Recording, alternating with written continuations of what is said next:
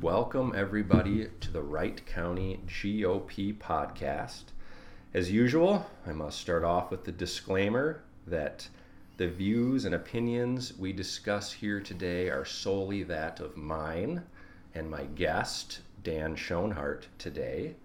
And you cannot hold us, or you cannot hold the Executive Board or the General Board or anybody responsible for any of our opinions, however crazy you may find them to be. That being said, Dan Schonhardt, welcome. Happy to be here. Good. You do look happy and a little more easygoing these days. Yeah. Life got a lot easier some months ago. Yeah, I wonder what that coincided with. So we're just gonna kind of do the usual thing where we go through his early years, what led him to Wright County politics. He's a business owner, which I'm always interested to hear how that goes depending on different administrations, and then we'll end up like we did with Anna with some national stuff. So where did you grow up? Take us through your childhood up till you basically found Wright County politics. Okay, I was, western suburbs, Plymouth, Maple Grove. Okay. So I've always been real local here, and my dad started a company, remodeling company, focusing on decks with his brother-in-law back in the early 90s. S&S, Decks Unlimited, Schonhardt and Schneider. Of course, Jeff calls it the other way, Schneider and Schonhardt. Yep.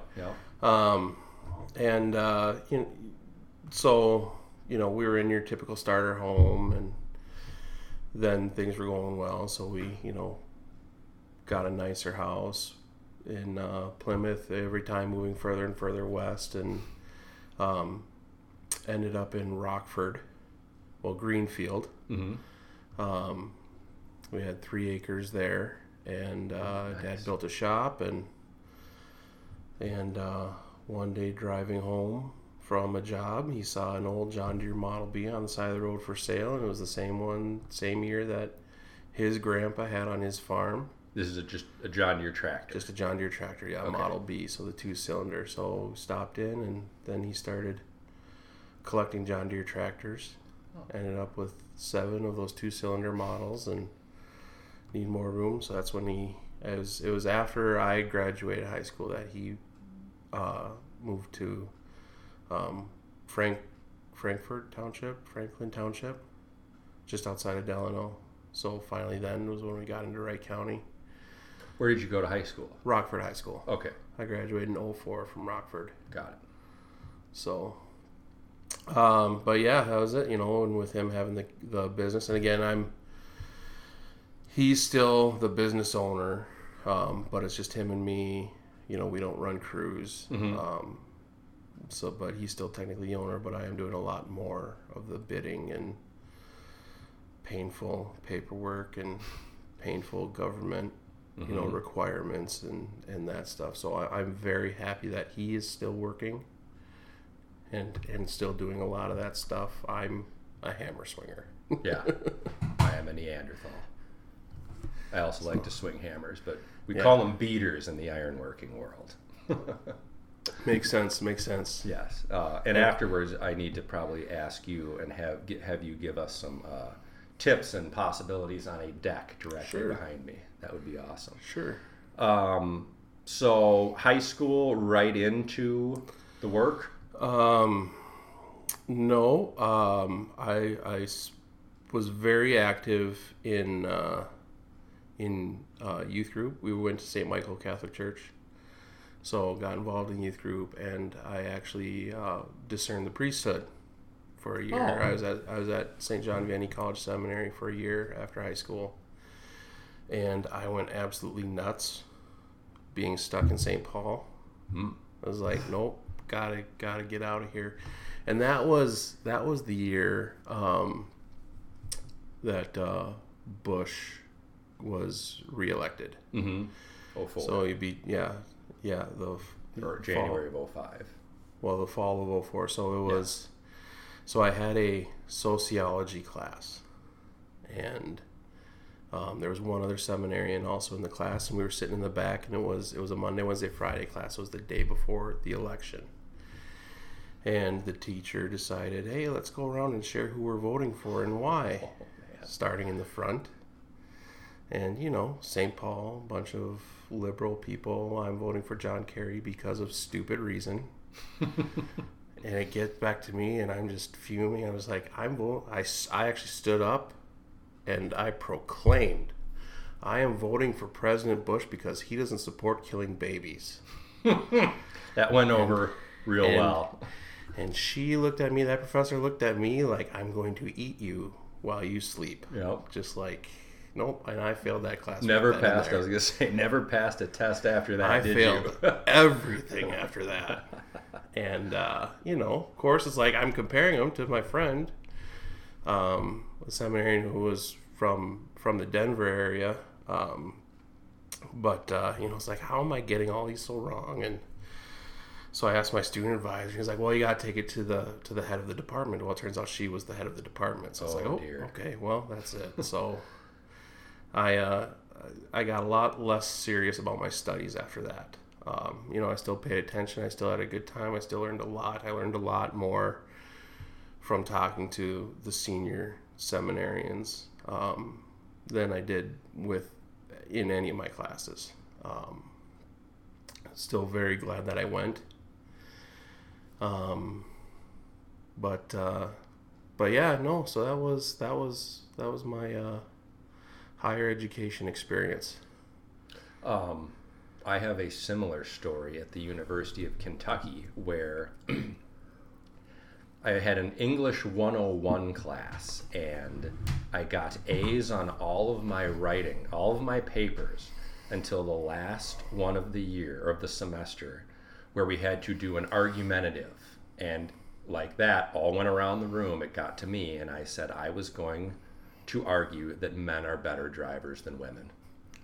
And he looked at me, and he first said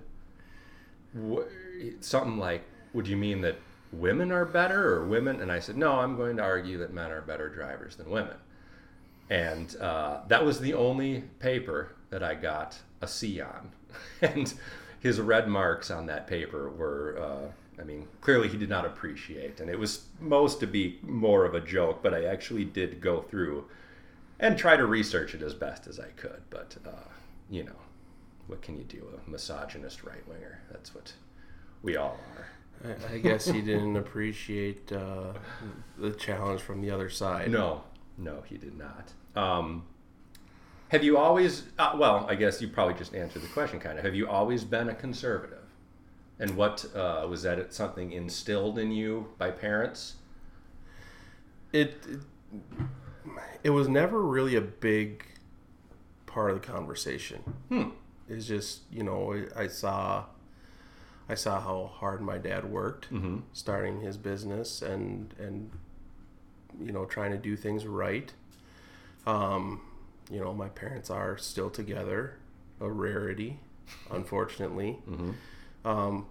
So those values were always there. My mom only worked part-time, so she was home a lot. So again, part of those values of being raised by the family and not stuck in, some room with 20 other kids at 2 years old. So it wasn't pushed. It wasn't really talked about. It was just observed. And I know how comfortable of a life I had. Like, I know we had some hard times. Of course, there were some down years and some struggles. But it's not like we were ever worried or we were ever trying to get more than what we were owed. If we wanted to go on that vacation, all of a sudden Dad's like, okay, well, I need to get these jobs done first, so all you boys are coming to work. Like, okay, I see the value of hard work and earning what you get. So the long of the short, it was never really drilled on us, this is what we are. It was just the example was given.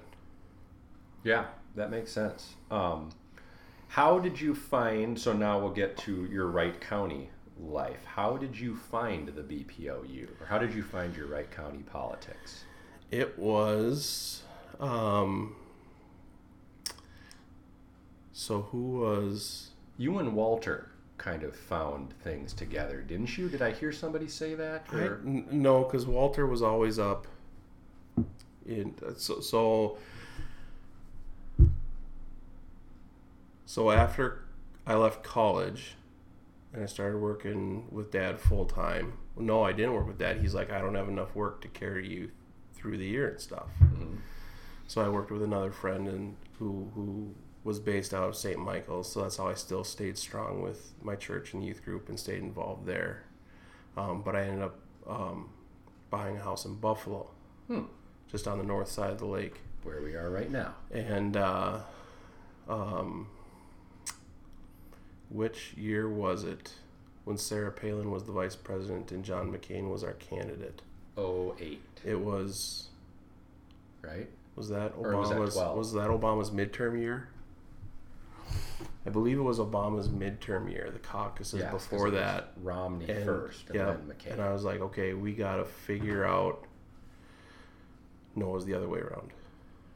Oh, man. I wanted to figure out how we're getting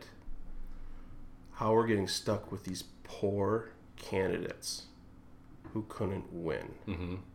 You know, thinking McCain, I believe that McCain only did as well as he did because he put Palin on the ballot. Yeah. So that's when I got involved with, or that was the first time I went to caucus. Trying to figure out the process. And Julie was working evenings at the Monticello Clinic. She was doing medical records. And Julie is your wife? My wife, yep, Julie, yep. And John Paul was walking, so he must have been 2 or something, so I had to bring him with me. So I was walking in the door, and it was at the Discovery School here in Buffalo, and I'll never forget Jameson Wakefield, great patriot. I think Jameson Wakefield, him and Stacia, they're going to be missed when they move out of the state once their youngest son graduates high school. But a great servant for the Republican Party in the BPOU, and I shouldn't say servants for the BPOU and for CD6. But Jameson, current city council. Current city council member of Buffalo. Yep, I forgot that because I don't live here anymore. But he goes, "Oh, looks like you brought another voter, or brought a little voter with you." And I looked at him and said, "Am I at the Democrat caucus?" And everyone around just bust out laughing. But yeah, no. So that was it. John Paul. It was the first election since John Paul had been born, and I saw the direction that the country was going, and I knew that if it kept going that way, he wouldn't have the awesome childhood I did. Mm-hmm. You know, going camping. My dad having the opportunities to build a business and make money the way he did so that we could have our fun vacations and stuff. Mm-hmm. And so that's when I started getting involved, trying to learn the process, trying to figure out how do I protect my son's future. Mm-hmm. That's why I got involved. And that's when I didn't really jump into any roles or anything. I just started going to the meetings because they were here in Buffalo, and I was just a couple blocks away, so it was easy for me to start going and meeting people and helping with the parades and other things. So that's how it all started way back then. What was your first official role? It was after the 2016 elections. I believe Don Sapir was the current chair. I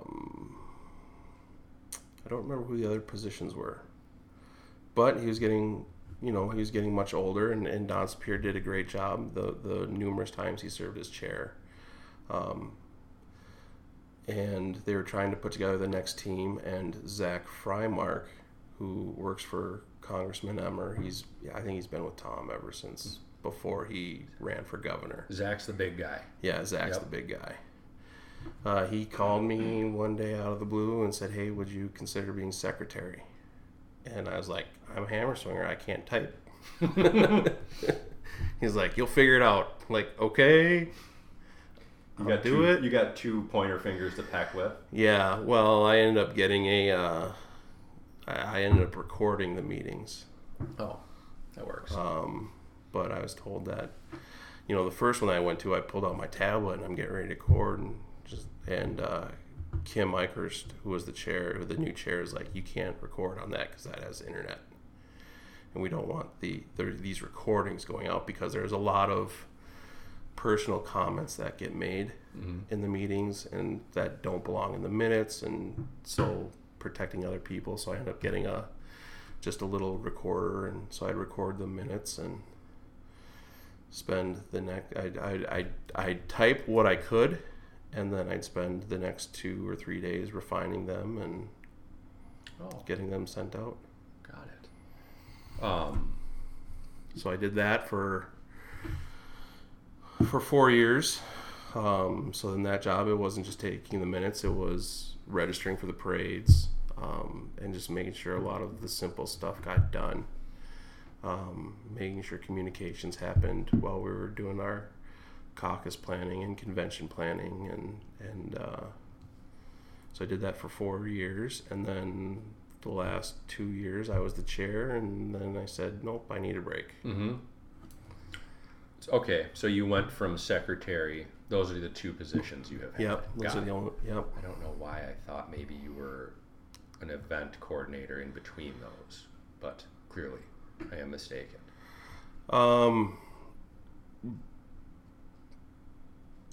Yeah, no, I was never. There wasn't. Well, no, there was the event coordinator. But no, I was always the secretary, so someone else always handled any other. Who was it? Well, it was Nora, or at least when I started. Right. Nora was my event coordinator. I don't remember who was before. Okay. What do you we should, and I think this has been stated before, but the Wright County GOP, BPOU, if I am not mistaken, is the biggest in the state, right? Yes, by a decent margin. I don't remember. I don't have the numbers offhand, but I know we always have the most delegates that go to the state convention, which is determined by the number of votes for the top of the ticket in the last election, the top Republican candidate in the last election. The formula also follows for state central delegates. We have 10, I believe. The next largest is Carver County. I don't remember if they have 7 or 8 delegates to state central.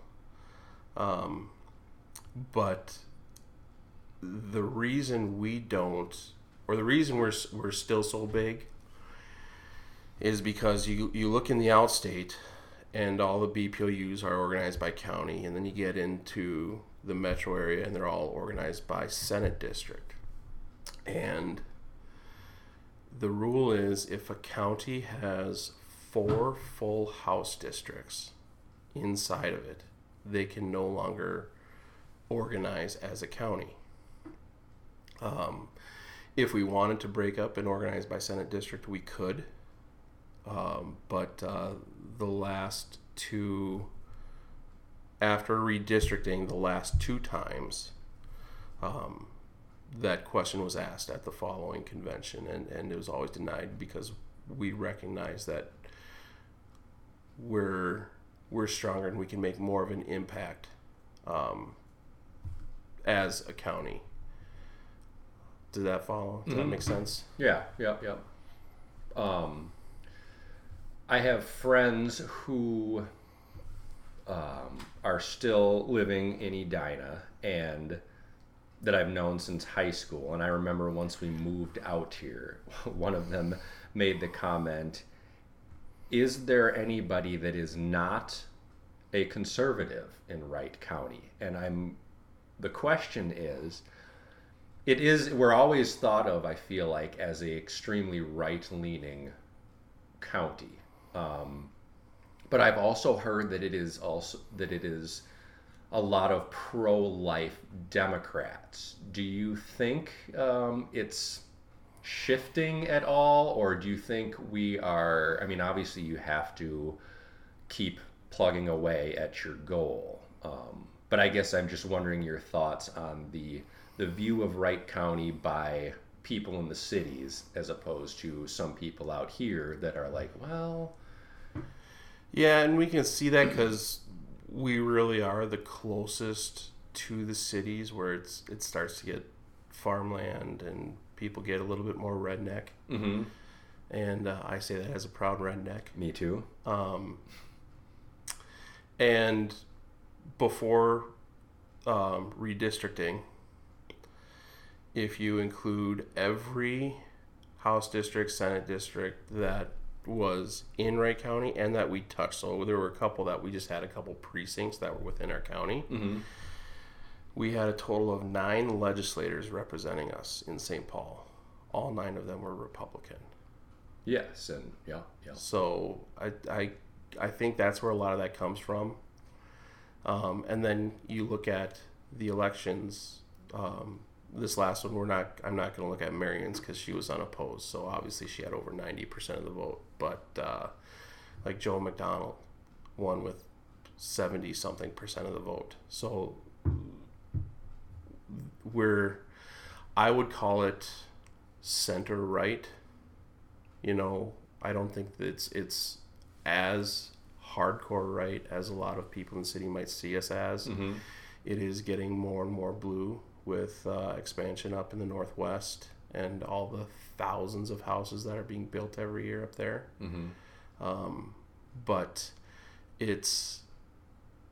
you still look in that, and most of the people who are moving up there are the people who are fleeing the Maple Grove and the Plymouth and the Brooklyn Center, all those conservatives who know they're not being represented. Mm-hmm.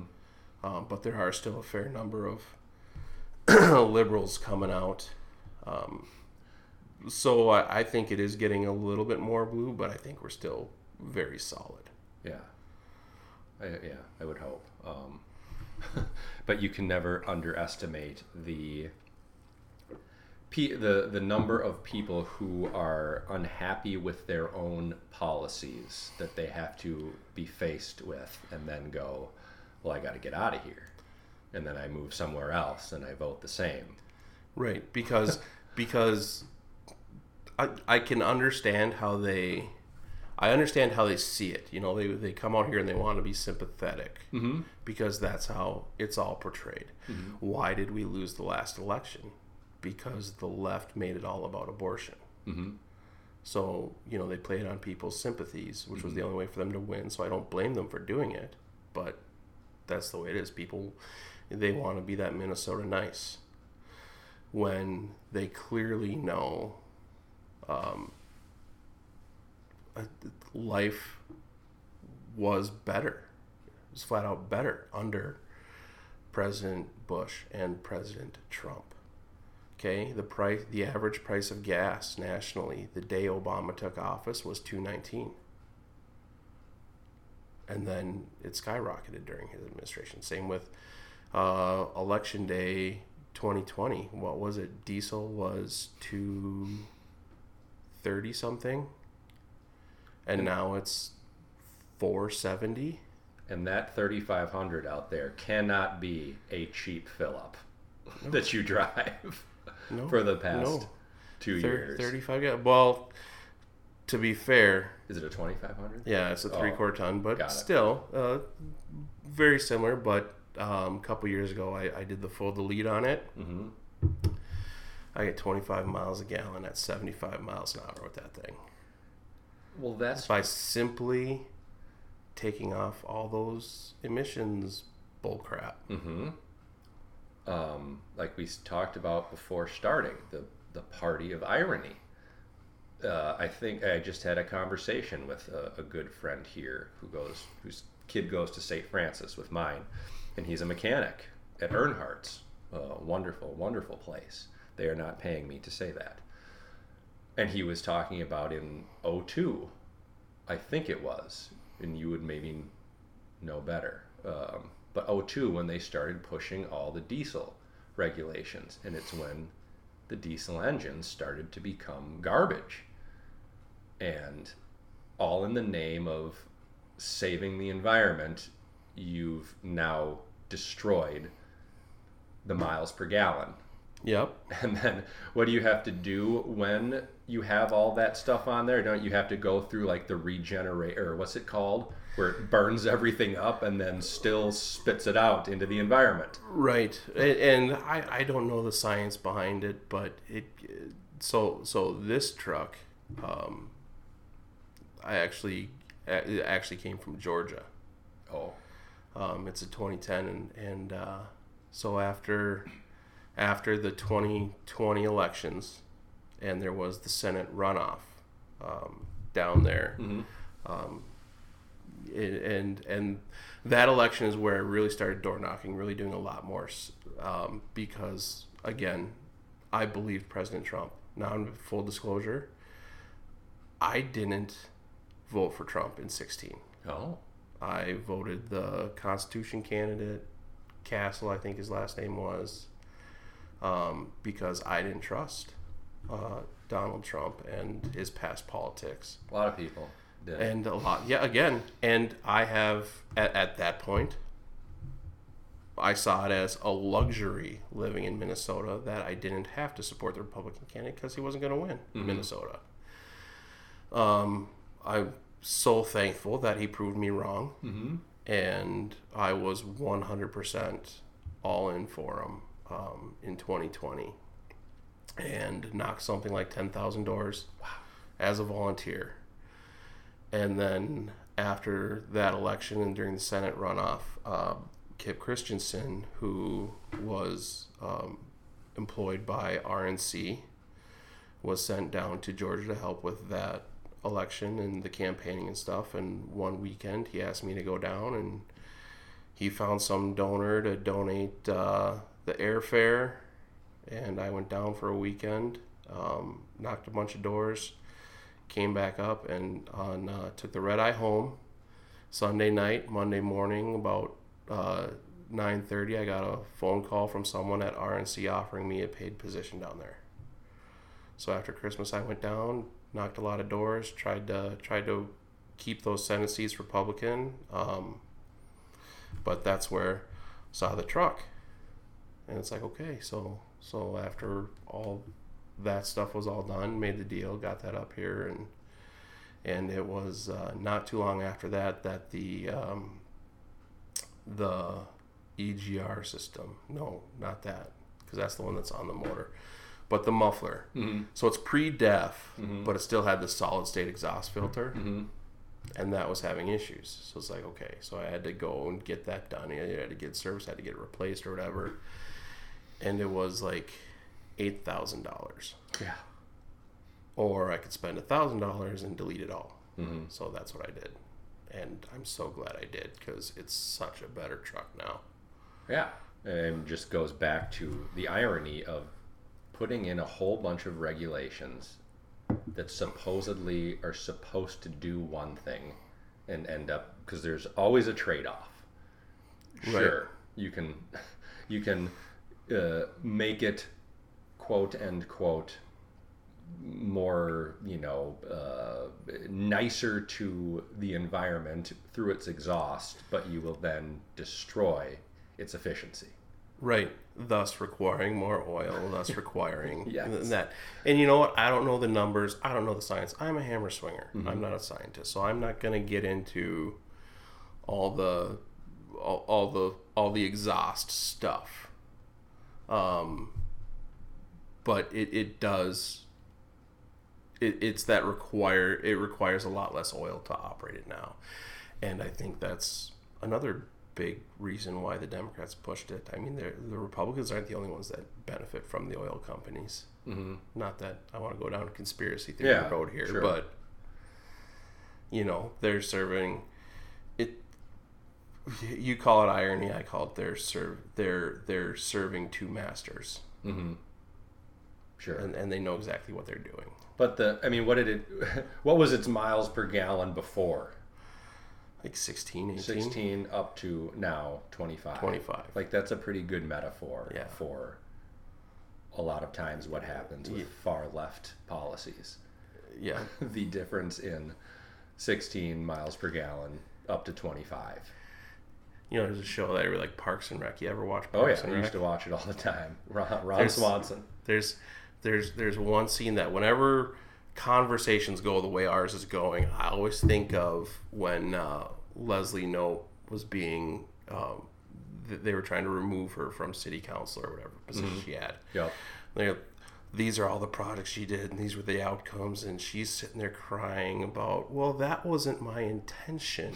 Like, exactly. I do remember. Exactly. I remember. Judge me by my intentions, not by the results. It's like, well, I remember that episode. Yeah. Well, if my bank account worked that way, I would be more sympathetic to that line of thinking. But my bank account doesn't work that way. It should be said, and it took me a while to remember this. BPOU, and I'm guessing most people listening to this know, but BPOU stands for Basic Political Organization Unit. Where did that come from? I don't know where that came from, but that's what it's called in the MNGOP Constitution. Okay. What is the purpose of the BPOUs? The purpose of the BPOU is to conduct caucuses and the endorsing conventions. Everything else we do is extra. Yep. And I feel like that, as you said before, you were like, I'm ready for a break. I think it is always good to remind everyone that all of us on the exec board, anybody coming to the meetings, we are all unpaid, and it is a lot of time and energy that goes into doing things where you're obviously just doing your best to try to help your county, and your community. Right. Like, we're not, not everyone agrees with everything, but I would say 99.9% for an unpaid position, you end up spending a lot of time and energy doing things that you feel are right and trying to help your community. Right. Yeah, no, I tried my best. You can't make everybody happy. No, you can't. But you try to be fair. Mm-hmm. I had people get mad at me on a lot of things, and then I'd sit down like, okay, I understand why you're getting mad at me and the way I'm doing this, but this is why I'm doing it. And then they can understand. Mm-hmm. And that's something I learned from Tom Emmer. Being able to explain your positions and stuff. Because I remember after he lost his governor's race, and he was on the radio. He did the morning show Davis and Emmer for a year.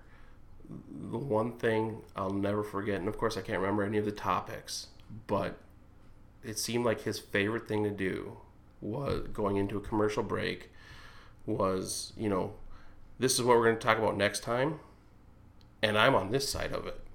And then all commercial break, and I'm thinking, what the heck, Tom? How could you be on that side of it? Why would you take that side of that position? And then they come back, say the story, explain the situation, and then he would explain his position. It's like, okay, I can understand that.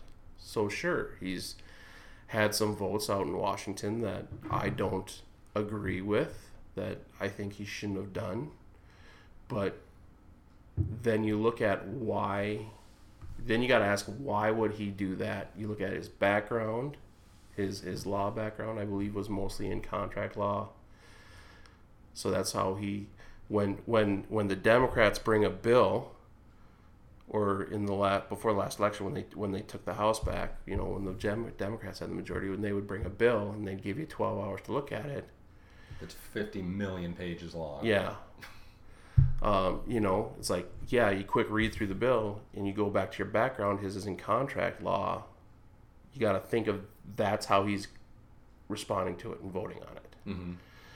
It's easy to armchair quarterback it when you have 3 days later to read the whole bill and dive into it. And, how could you read that? It's like, how could you support this? It's like, well, this is why. Mm-hmm. It's like, it's all the situation. So I've had a lot. I bring that up and use that as the example because a lot of people ask me why I so strongly support Tom. Mm-hmm. After some of these, the big thing was it's known as the marriage bill, the gay marriage bill. It's like, well, that's why, because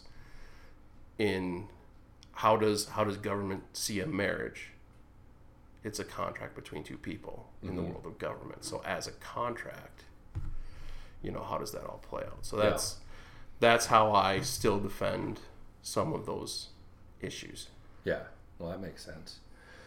What would you say are the biggest challenges the Republican BPOUs face? And I guess more specifically ours here.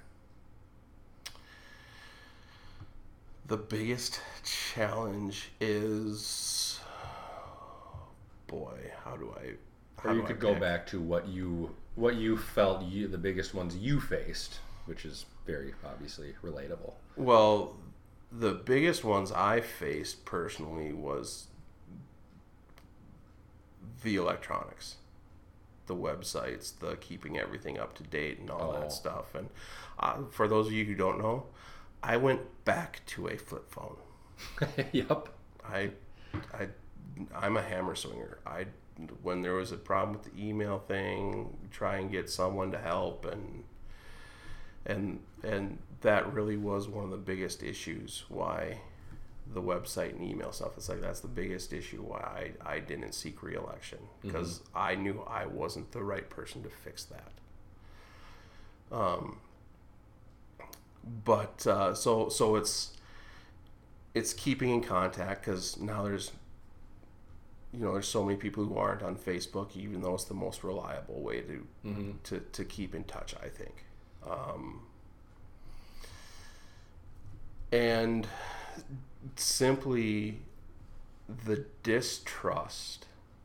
There's so much distrust in the election system right now that there's so many people that think, why? Yeah.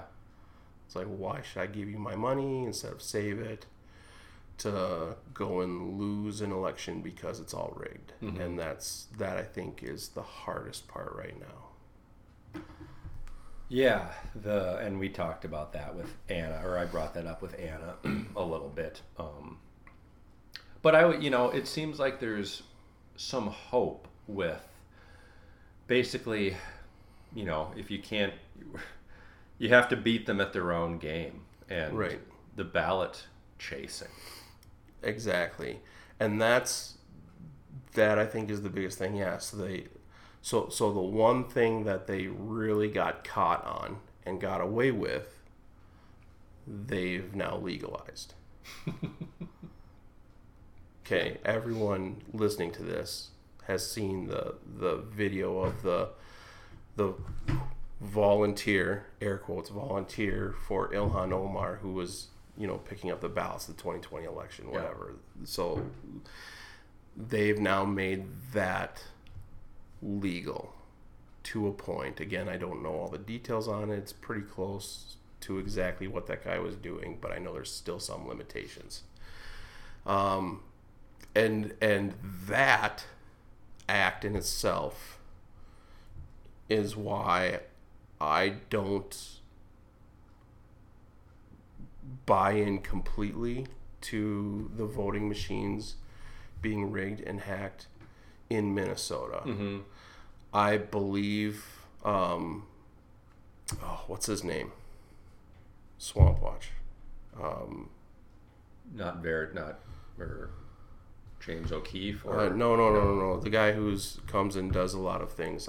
Anyways, yeah.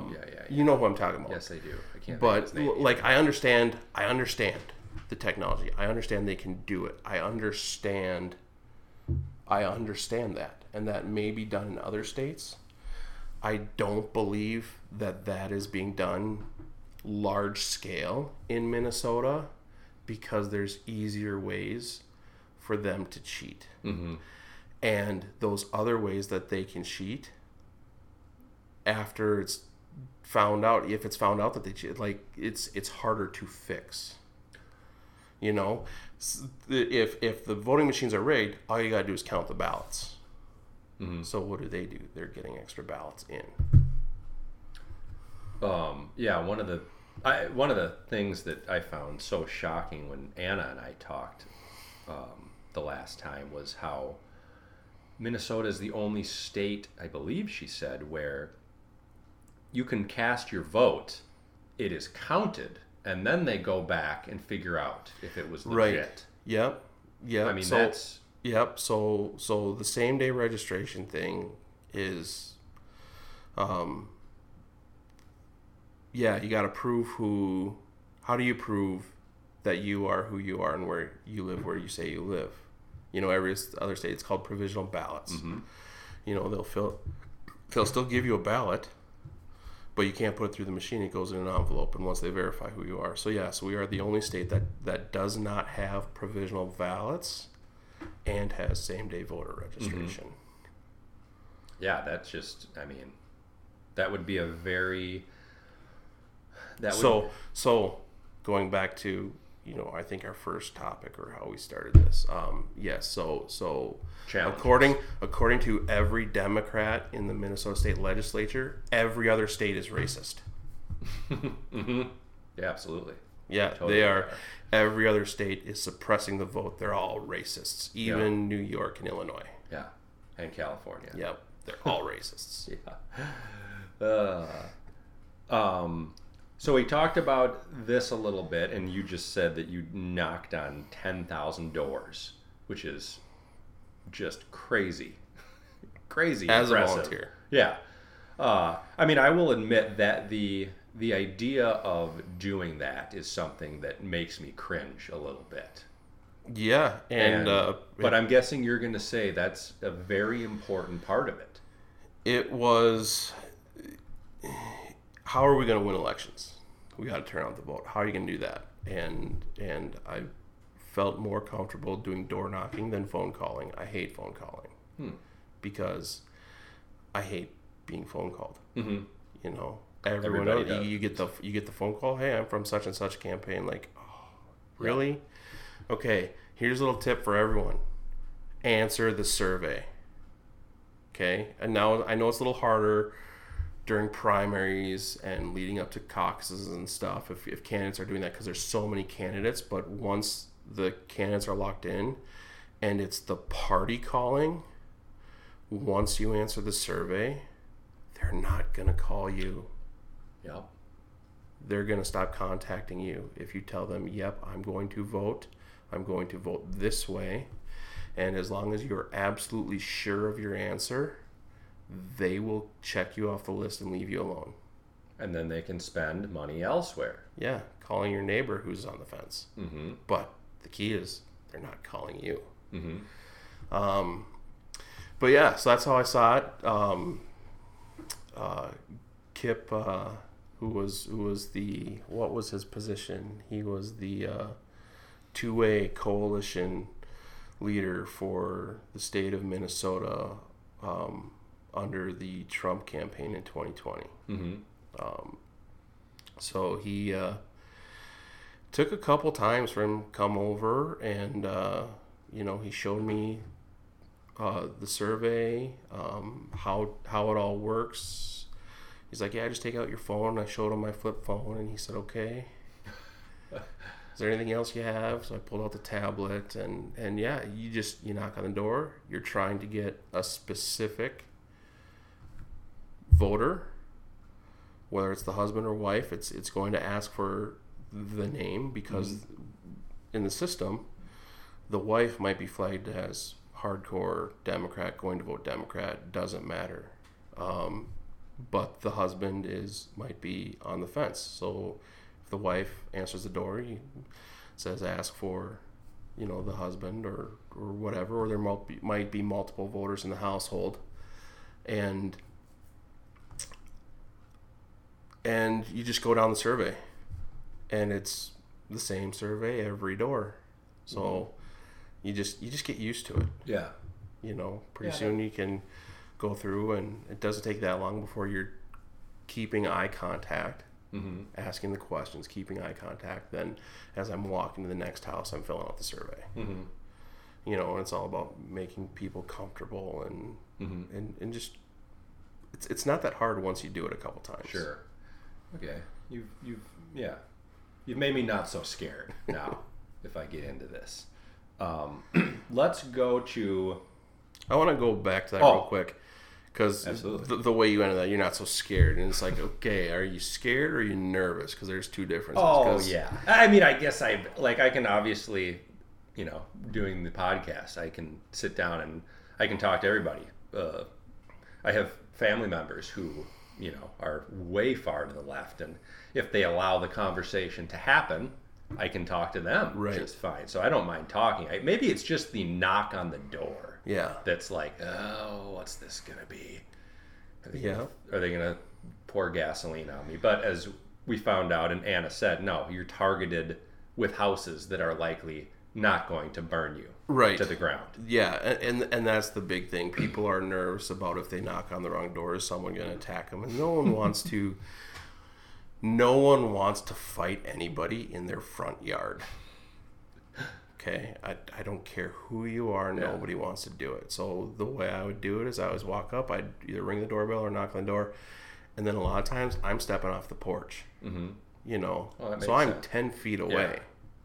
So if they want to start, like if they get so mad, their first reaction is going to be to slam the door. Yeah. In which case I hit undecided. Contact them again. Of course.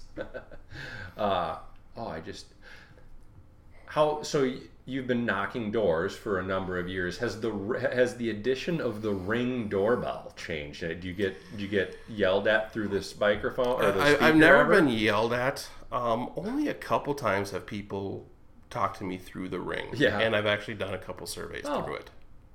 So it might actually even be easier if they don't want to be face-to-face and human interaction, like some introverts may not. Right. But after I encountered a couple, I expected to do that more and more, but still a lot of people still come to the door. Sure. Which I guess is a nice thing to see. Yeah.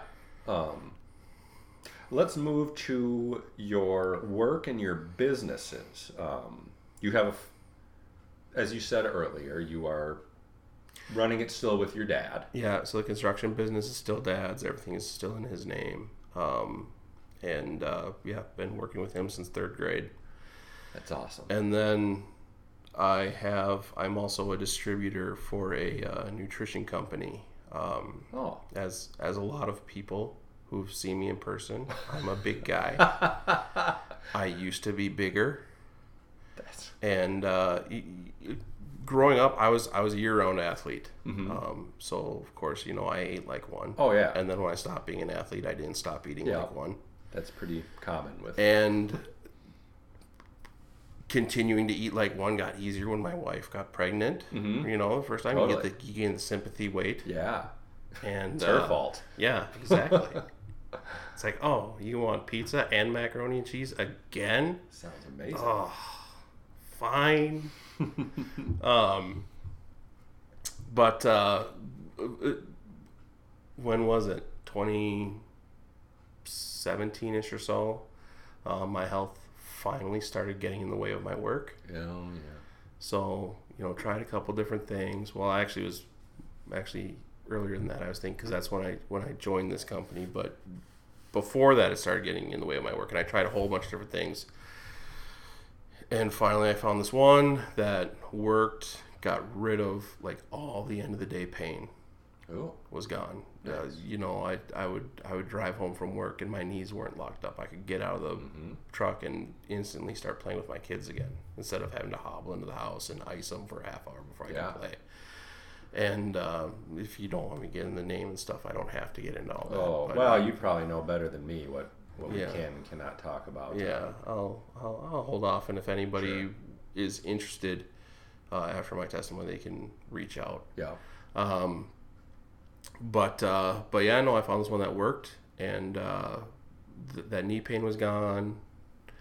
I tried a couple more of their products. They have a great meal replacement shake that I started doing their weight loss regimen, and I lost 80 pounds in 6 months. Whoa. And I was a 5.5 foot circumference. Uh-huh. And that got knocked down to lost almost a foot. Wow. Or a little over a foot. I don't remember which way it was, but yeah, right around there. So lost that in 6 months. So in that process, I said, if this can do this for me, I want to be able to help people. So I joined the company. It's not something that I work too terribly hard. Mm-hmm. I do make more than I spend.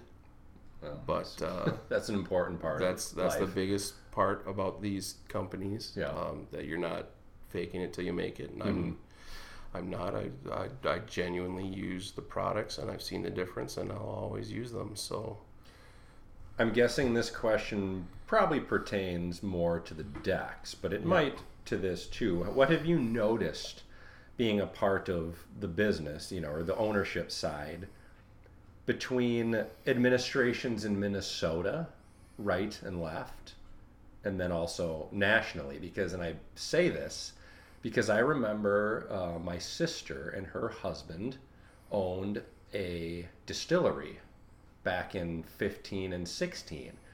And she said that once Trump was elected and something must have gotten passed, that taking a bottle from the back of their warehouse and putting it on the shelf to sell in the front went from like 70 cents cost, or whatever, maybe it wasn't 70, but it went from a very high number of cents per dollar to, I think she said, down to like 3. Yeah. And I then said, you're welcome, because they did not vote for Trump. And then she laughed and shook her head and walked away. Yeah, no, I think as I alluded to earlier in this, I did notice there is a big difference when there was a Republican in office, the presidency, than a Democrat. 2019 was the best Christmas I ever gave my kids. That was the year we bought our snowmobiles and spent the entire winter break from school up at the cabin. And then now it's work this summer massively slowed down, and I heard that all across the industry. We know a lot of other deck builders and landscapers, and maybe some of them haven't seen as large a slowdown as we have, but they're making a lot less money. Things are so incredibly expensive, not just fuel, everything. The summer of 2020, COVID, we adjusted every so often, like it would be maybe 2, maybe 3 years. My dad would adjust his bid price because we go to job. It's a new build, fresh build. We know how much work it's going to. It's just we have a set price per square foot that we bid, and it was every 2 or 3 years. My dad would adjust it, bring it up to adjust for inflation, whatever. Sure. That summer of 2020. We increased our bid price 4 times just because the cost of material was insane. Yeah.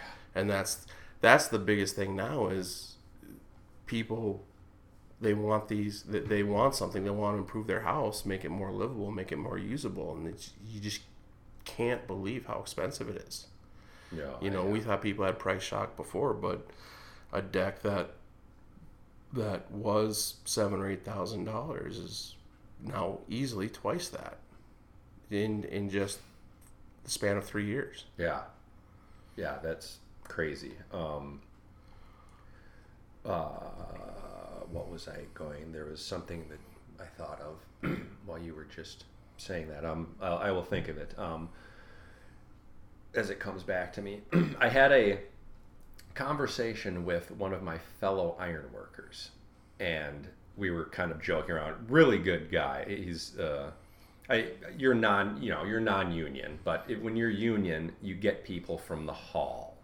When you get people from the hall, lots of times they are coming from the hall because they really haven't found a company that they are with, and it lots of times is because they're not the greatest workers. So they are called hall rats. This guy, however, is the greatest hand we've ever gotten out of the hall. And we were chatting about, I can't remember what we were chatting about, but I jokingly said, well, now that we just got done talking about that incredibly divisive subject, let's transition to something that's not as divisive. Let's talk politics. And he laughed and said, oh yeah, you want to know how I'm voting or whatever. But what he said next was incredibly interesting. And he said, I'm a 19-year, or I've been working union for ironwork. I've been a union ironworker since I was 19. So he's for 22 years. And he said, I vote like that. I vote that way. And it occurred to me how, that's a fine line now, because as I've said before, that there's a Let's Go Brandon on 85 to 90% of hard hats. And it didn't used to be that way. But what it got me thinking of was, how do you thread that needle being a conservative in the construction world, when lots of times it didn't used to be that way, and I feel like it is flipping more. Did you see your industry more left-leaning in the past and more right-leaning now, or has your industry always been right-leaning? I've never seen politics in it. Really? I've never, like when I was growing up in it, and after I left college and worked for a year with my friend and his company, and then I got engaged, and my dad's like, you're not making enough money with this guy, you got to come back and work for me. Mm-hmm. So I did. Mm-hmm. But again, the company, it's always just been Dad and me, and during the summer we pick up a high schooler. Now this year, John Paul, my oldest son, is old enough that we were dragging him to the job sites, which he appreciated and didn't at the same time. Yeah, sure. So we never had employees. We never deal with the unions. We never deal with everyone we work with, or all the subs that we'll have on jobs, because we have a couple of home builders that we do their decks. So we know the other subs, the other framers, because we get there to put the footings in, because a lot of times they need our footings for the porch also. And the electricians are always on the job at the same time we are. And it was never, politics never came up. It was never a question. It was never an issue. And then now that it's becoming more prevalent, it's everyone I know is conservative. Yeah, after I got this position, I actually got a call from Mr. Emmer one Saturday, and obviously I did not know the number, but I was like, it's a 612. Maybe I should answer this. And it was him, and we had a very interesting conversation. And he had said, it was good to see an ironworker from 512, which is our hall number, as an outspoken conservative. And then I got into the topic of how it does seem to have switched in our world, which is weird because, the L in the DFL is laborers. Right. And they have seemingly turned their back on the working middle class laborer. And, maybe it's more of an issue of private unions, which a lot of us construction company, iron workers, pipe fitters, all that, are private unions, so the money stays within, it comes from within, as opposed to, teachers unions and stuff like that, where it's public money. But he said, yeah, I think it is. It's kind of starting to switch. People are seeing how much better things sometimes are when you have a less regulatory government. Right. But yeah, I don't. There was maybe a question in there, or just a comment of what you see out in your world. Yeah, no, and I think the biggest switch in the industry, it's not, Ronald Reagan. He didn't leave the Democrat Party. The Democrat Party left him. Mm-hmm. It's like, yeah, so in the 40s and 50s, when abortion wasn't an issue, when the morals weren't an issue, the parties were much closer on a lot of things. It wasn't as divisive. But once that morality came in, and I mean, I know people, and I don't remember the year, but some of the older people in the community that I know from church who are very politically active, they remember going to the DFL state party conventions and being thrown out because they were pro-life Democrats. Mm. It's like they didn't leave the party left them. Yeah. So it's that the moral people, or the people of this morality, had to find a place, and it was the Republican Party, because the Democrats literally kicked them out. And I think that's...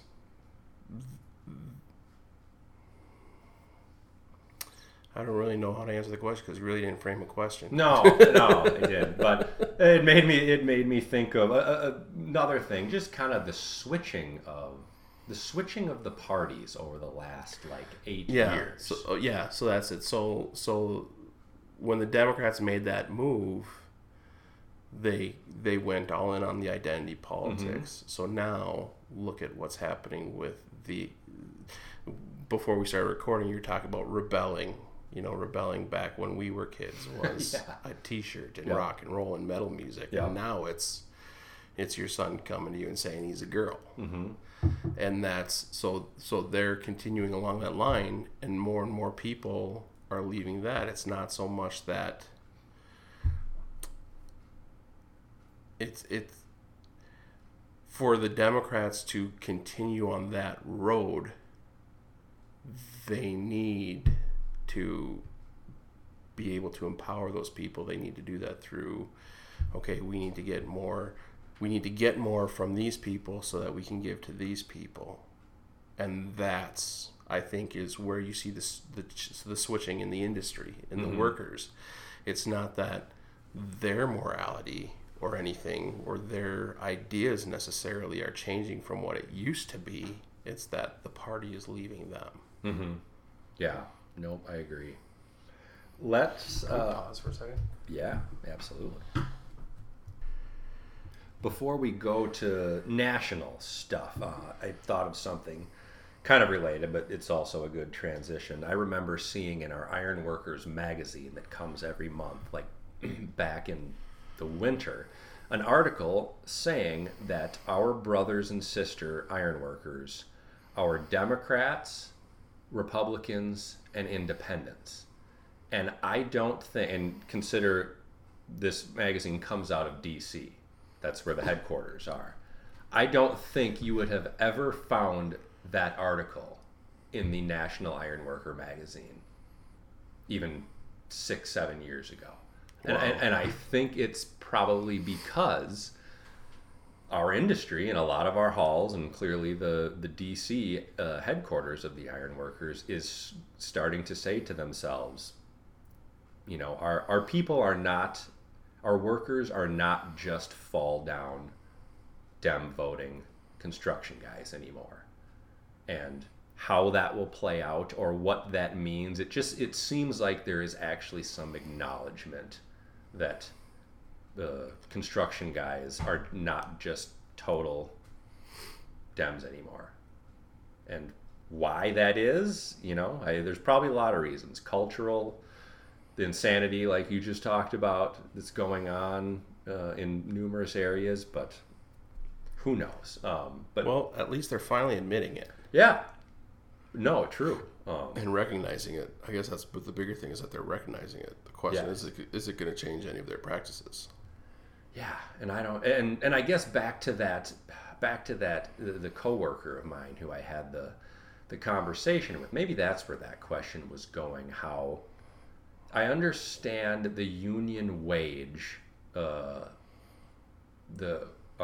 trying to think of what it's called, fair, I can't think of it. But the union wage by public unions obviously affects our wages.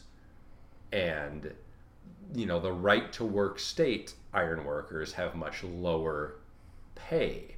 But do they have, it's a very weird thing to have to, as a conservative in the union,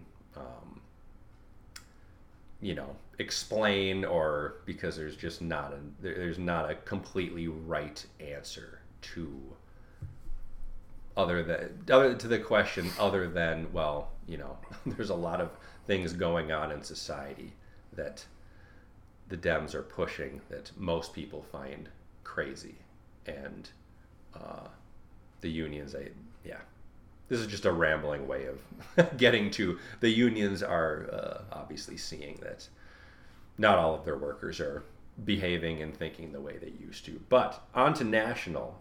Did you watch the debates? And what do you think of my idea that I posted of soundproof glass cases for each debater with just one mic turned on at a time? It's the big winner of the debate was Donald Trump. I agree. I think with modern media and technology, I think that old style debate with that many people is just impossible.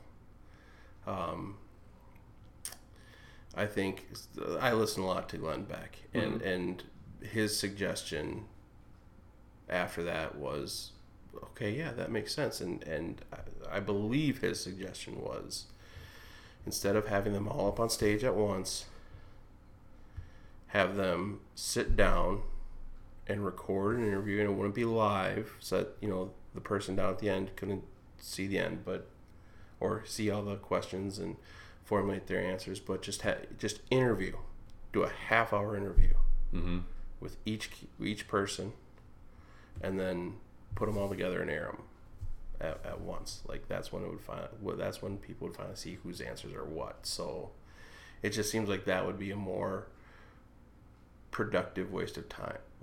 It wouldn't be as a big a waste of time as everybody up there talking over everybody. It'd be more productive to hear it that way. I know it'd be a lot longer, but then you'd be able to, with streaming and everything, you'd be able to go away and come back. You'd be able to go back and revisit exactly what they answered on certain things. You could compare side by side two people. Like, if you know that there are some people up there that you're just not considering, you could just totally skip theirs. I mean, I think that's the way to do it. I think if you have more than 4 candidates, you can't put that on a stage. It's just...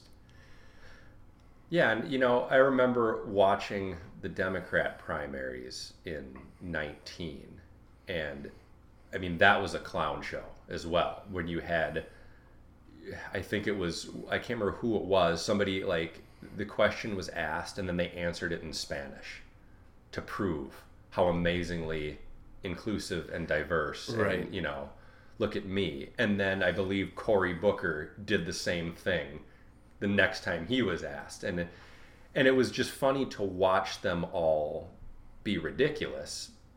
But then you watch our own side and you go, oh man, I was hoping this would be not as much of a clown show. But then I guess you also think to yourself, they're all human. Right.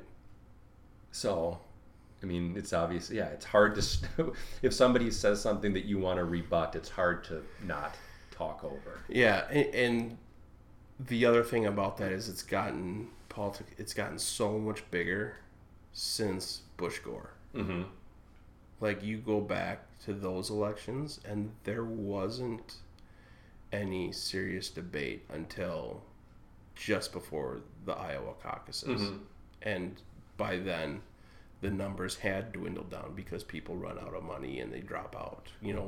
There's so many of these people are entering this race because they want to be considered for vice president or or maybe it's just they want to publish a book, and now they can put on their book former presidential candidate. That's a good point. I did not think of that. Yeah, up your own brand. Yeah, that's all. That's all Obama was. He was a first-term senator. I'm gonna get my name out there now because I know I want to move up. I know I want to be president someday, and somehow he just caught on, and somehow won Iowa, I think. And yeah, well, I think he even entered late too. Yeah, like last minute, and then just became obviously. Literally, but figuratively, but scary enough, literally a god to the left. Yeah.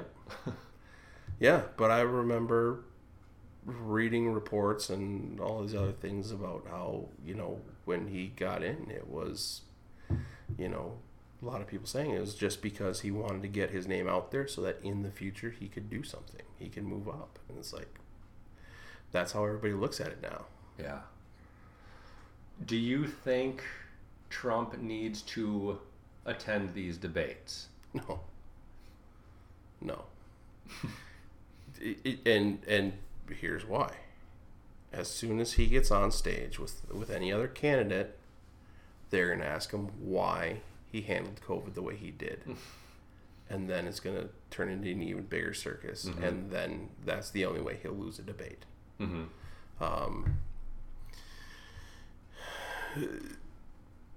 I would love for President Trump to be president again. I really don't want to campaign for him again. Explain that dichotomy. There's a lot of doors I knocked. They said they'll vote straight ticket Republican, but they're not voting for Trump. He's too divisive. There's too many people who have that in mind. But even more so, I think more people will show up to vote not Trump. I think the best chances we have to flip this state around is if Trump is not on the ballot, because that is the only way that Democrats will stay home. That's a good point. I had a conversation with my brother this morning, and I wondered if he ends up being the nominee, if this time around, are there a lot more people that have wised up to the insanity that went around last time? The Russian collusion, the famous, hotel in Russia, all of that stuff that we literally found out not recently, way later than it should have been, was all completely untrue. And do you think this time around people would maybe go, I'm not falling for it this time? When it comes to those things, the answer's simple. No. Really? How many people still think the Hunter Biden laptop thing was a hoax? Mm-hmm. How many people are seeing the media from the other side? And that's it. People stay in their camps. So in terms of those stories, no. I don't think if people change their mind, it may be as much as 4% of the vote. Interesting. The only thing that's going to change it is if people wake up and realize how cheap gas was when Trump was president. Yeah. How cheap milk was, eggs. That's the only thing that's going to change it. Yeah. Okay. My brother will like that. He'll agree with you. I'm hopeful that if he is the nominee, that people will look back and go, that was crazy last time, and we're not going to be as crazy. Obviously, there's a lot of people that are still going to be crazy, but I'm hoping that a decent number, or the number needed for him to win, will go, I'm not falling for it this time. I think that number is a lot smaller than a lot of people are hoping. Okay. Well, shoot. Simply because, again, and social media is a part of it. What does social media show you? It shows you what you like. Mm-hmm. True. You spent how many years liking certain things, commenting on certain things, and that's the stuff that gains their traction. Remember, they're a business. Mm-hmm. They're selling ads. Yep. So they want people on there, and they're just putting ads on there. Yeah. They don't care what information's getting out. Do you have a favorite of, I mean, I would say the only ones that are even remotely viable are Scott, DeSantis, Haley, and Vivek. There were two out, right? Asa has already not made the debate last time. Pence. Someone has told Pence that mean Pence is going to play well, and I don't think mean Pence plays well. But do you have a favorite was the question. At this time, I don't think so. Again, I would love to see President Trump again as president. I think that's going to be the hardest lift of all of them. Really? Okay. Because I think too many people are going to show up to vote not Trump. Mm-hmm. Even on our side? I think more of our side is going to show up and vote. And again, that's the 4% that I mentioned earlier. But there's too many. I want to say a word, but I'm not going to say it. There's too many people who don't know anything, and they're too driven by emotions. Yeah. That they're just going to show up not Trump, and if we have any chance at turning this state around, it's if Trump is not on the ballot. As far as a favorite, I don't have a favorite at this time. Coming off of deck season, so I haven't paid a whole lot of attention to the national stuff. I believe Nikki Haley is looking as though, or she's at least, it looks like her numbers are looking the best.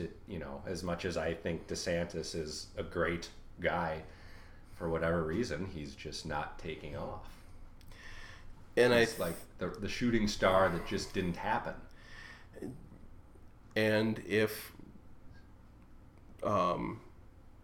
Trump gets out of the race somehow, I think he'll get the majority of the overwhelming majority, almost all of Trump supporters, if Trump for some reason doesn't. Even the ones that say no, absolutely not right now, when it comes down to it, you think they will? When they come down to it, I think he's either him or Kristi Noem maybe would be their choices. That's why I think his numbers are down, because Trump is still in. Yeah.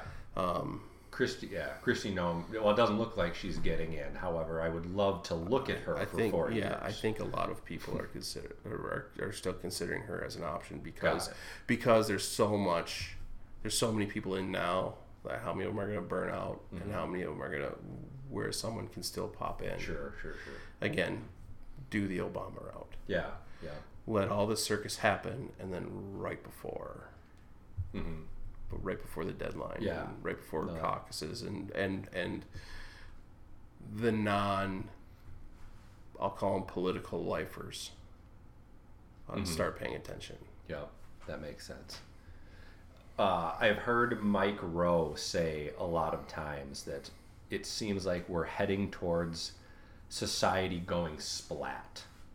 And I have, again, talked to my brother numerous times about this, how it really does seem like it takes one thing, and I believe if it happens and something catastrophic, if something catastrophic happens, it will be surrounding the issue of Trump, where all of a sudden I get a text from my brother one morning saying, "Have you seen what has happened today? Do you believe that we are heading towards a critical point? Or do you have hope for humanity?" In that, I believe eventually there will be a critical point. Like Civil War-ish type. At the time of the Civil War, the government had a higher approval rating than it does now. And the last time a presidential candidate was kept off the ballot was Lincoln, right before the Civil War. Did you know that? And he still won. And that is what caused the South to secede. So the only other time that a presidential candidate, has been kept off the ballot was right before the Civil War, and that Did is the what Republicans not have a candidate then? It was Lincoln. Right, but there wasn't a Republican on the ballot, is what you're saying. No, the South kept Lincoln off the ballot in the southern states. Yeah, because it was Southern Democrats, as we all remember, we all know. But Lincoln was kept off the ballot in the southern states. Lincoln still won. The Democrats, who are the Confederacy, we should point out in this scenario. In the pre-Civil War. Yeah, pre-Civil War, right. Yeah, and the Democrats were the Confederacy, and also the creators of the KKK. But yeah, I mean, to see now that there is a drive to keep Trump off the ballots in certain states, here in Minnesota, that came up. Do you have hope for humanity that we are not going to end up in chaos? No comment. Okay. That's a good call. Our backyard, or a guy right in our backyard, who obviously you are good friends with, Tom Emmer, is being floated to take over, possibly, McCarthy's Speaker of the House. What are your thoughts on that? Well, as I alluded to earlier, coming off of deck season, so I haven't paid a whole lot of attention. So this is the first I'm hearing of it. Got it. That just popped up last night. Okay. Who? Yeah.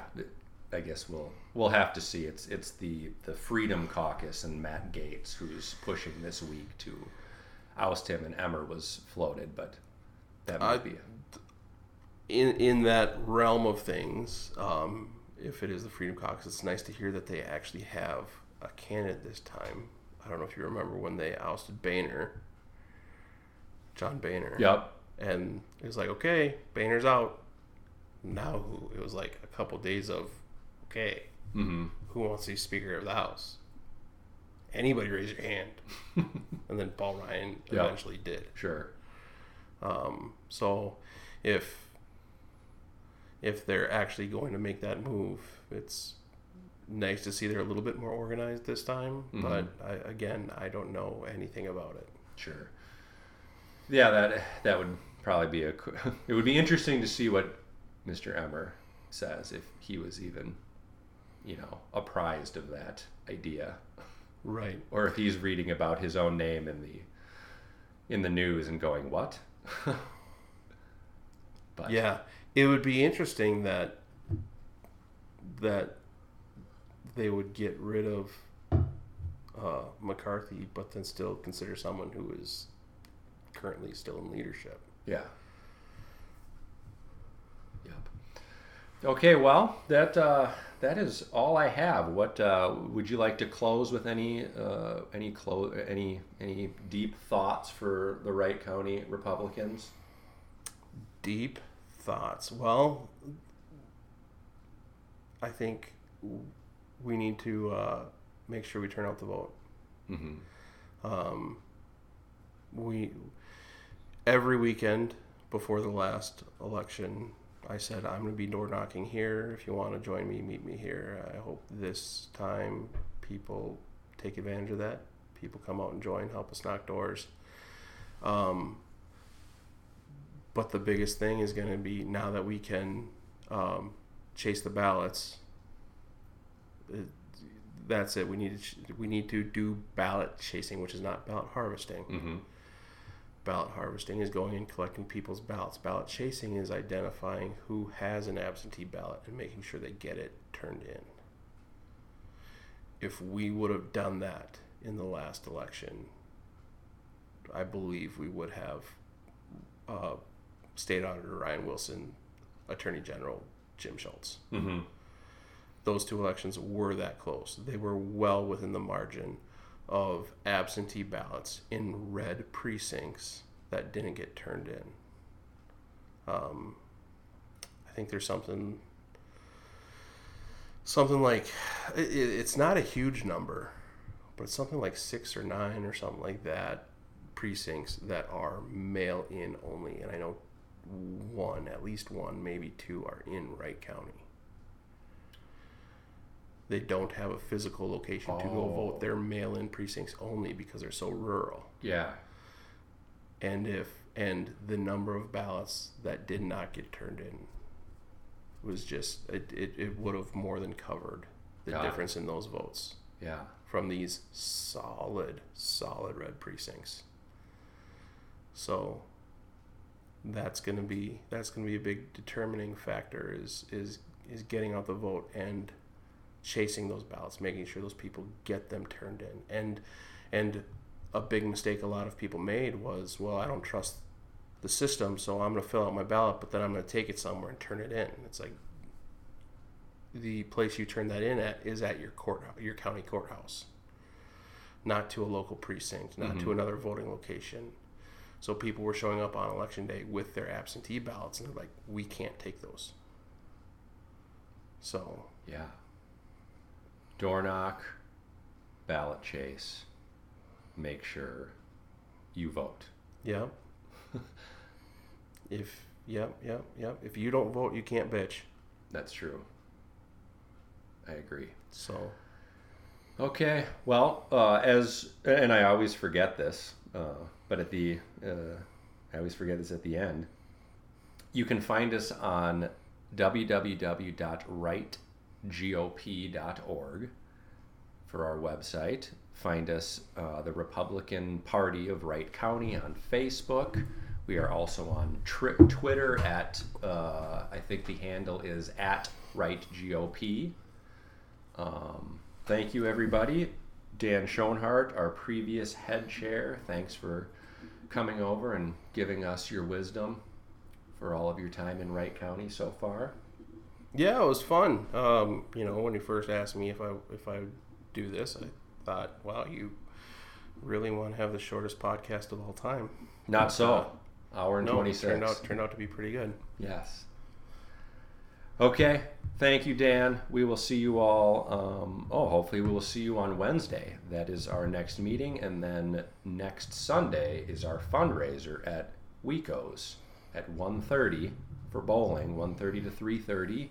And then the after party in Bison Creek, to where you can still donate, will be in the restaurant bar to watch the Vikings game. So now, real quick on that. Yes. The bowling event, it's a PCR event. Yes. So we have a couple lanes where if you want to come bowling and you can't fill a lane, we have a couple lanes set aside for individuals. It's $50, and that's what your PCR receipt is for. So you make a $50 donation, you'll get a receipt and a form. You send that in, you'll get $50 back. If you're a couple, you can do up to $100. If you want to reserve a lane and bring some friends, it's $200. And with that, if you're bringing friends, couples, $100 check, that's fully refunded. You can bowl for free. Come hang out. I think I heard a couple of our legislators will be there, so it should be a great opportunity to meet some like-minded people. And most importantly, that check that you write to, if you were to write one that day, that goes to us, the Wright County BPOU, for a donation, and you will get that money back within, I believe, a week or two. Yeah, it's within 2 weeks for sure. Yes. So, couples... that you mail the receipt in. Yes. Couples, as he's just said, couples, $100, single, $50, and you will get that money back, and it would greatly help us be able to put money toward candidates, especially coming up next fall for school boards, which are wildly important. And basically the sole reason I wanted to start this podcast was to get school board members on here so they can have a chance to tell us their vision instead of just writing a Facebook post. Do we cover it all? Anything else? That's it? I think that's it. Okay. Thank you, everybody. We will see you soon.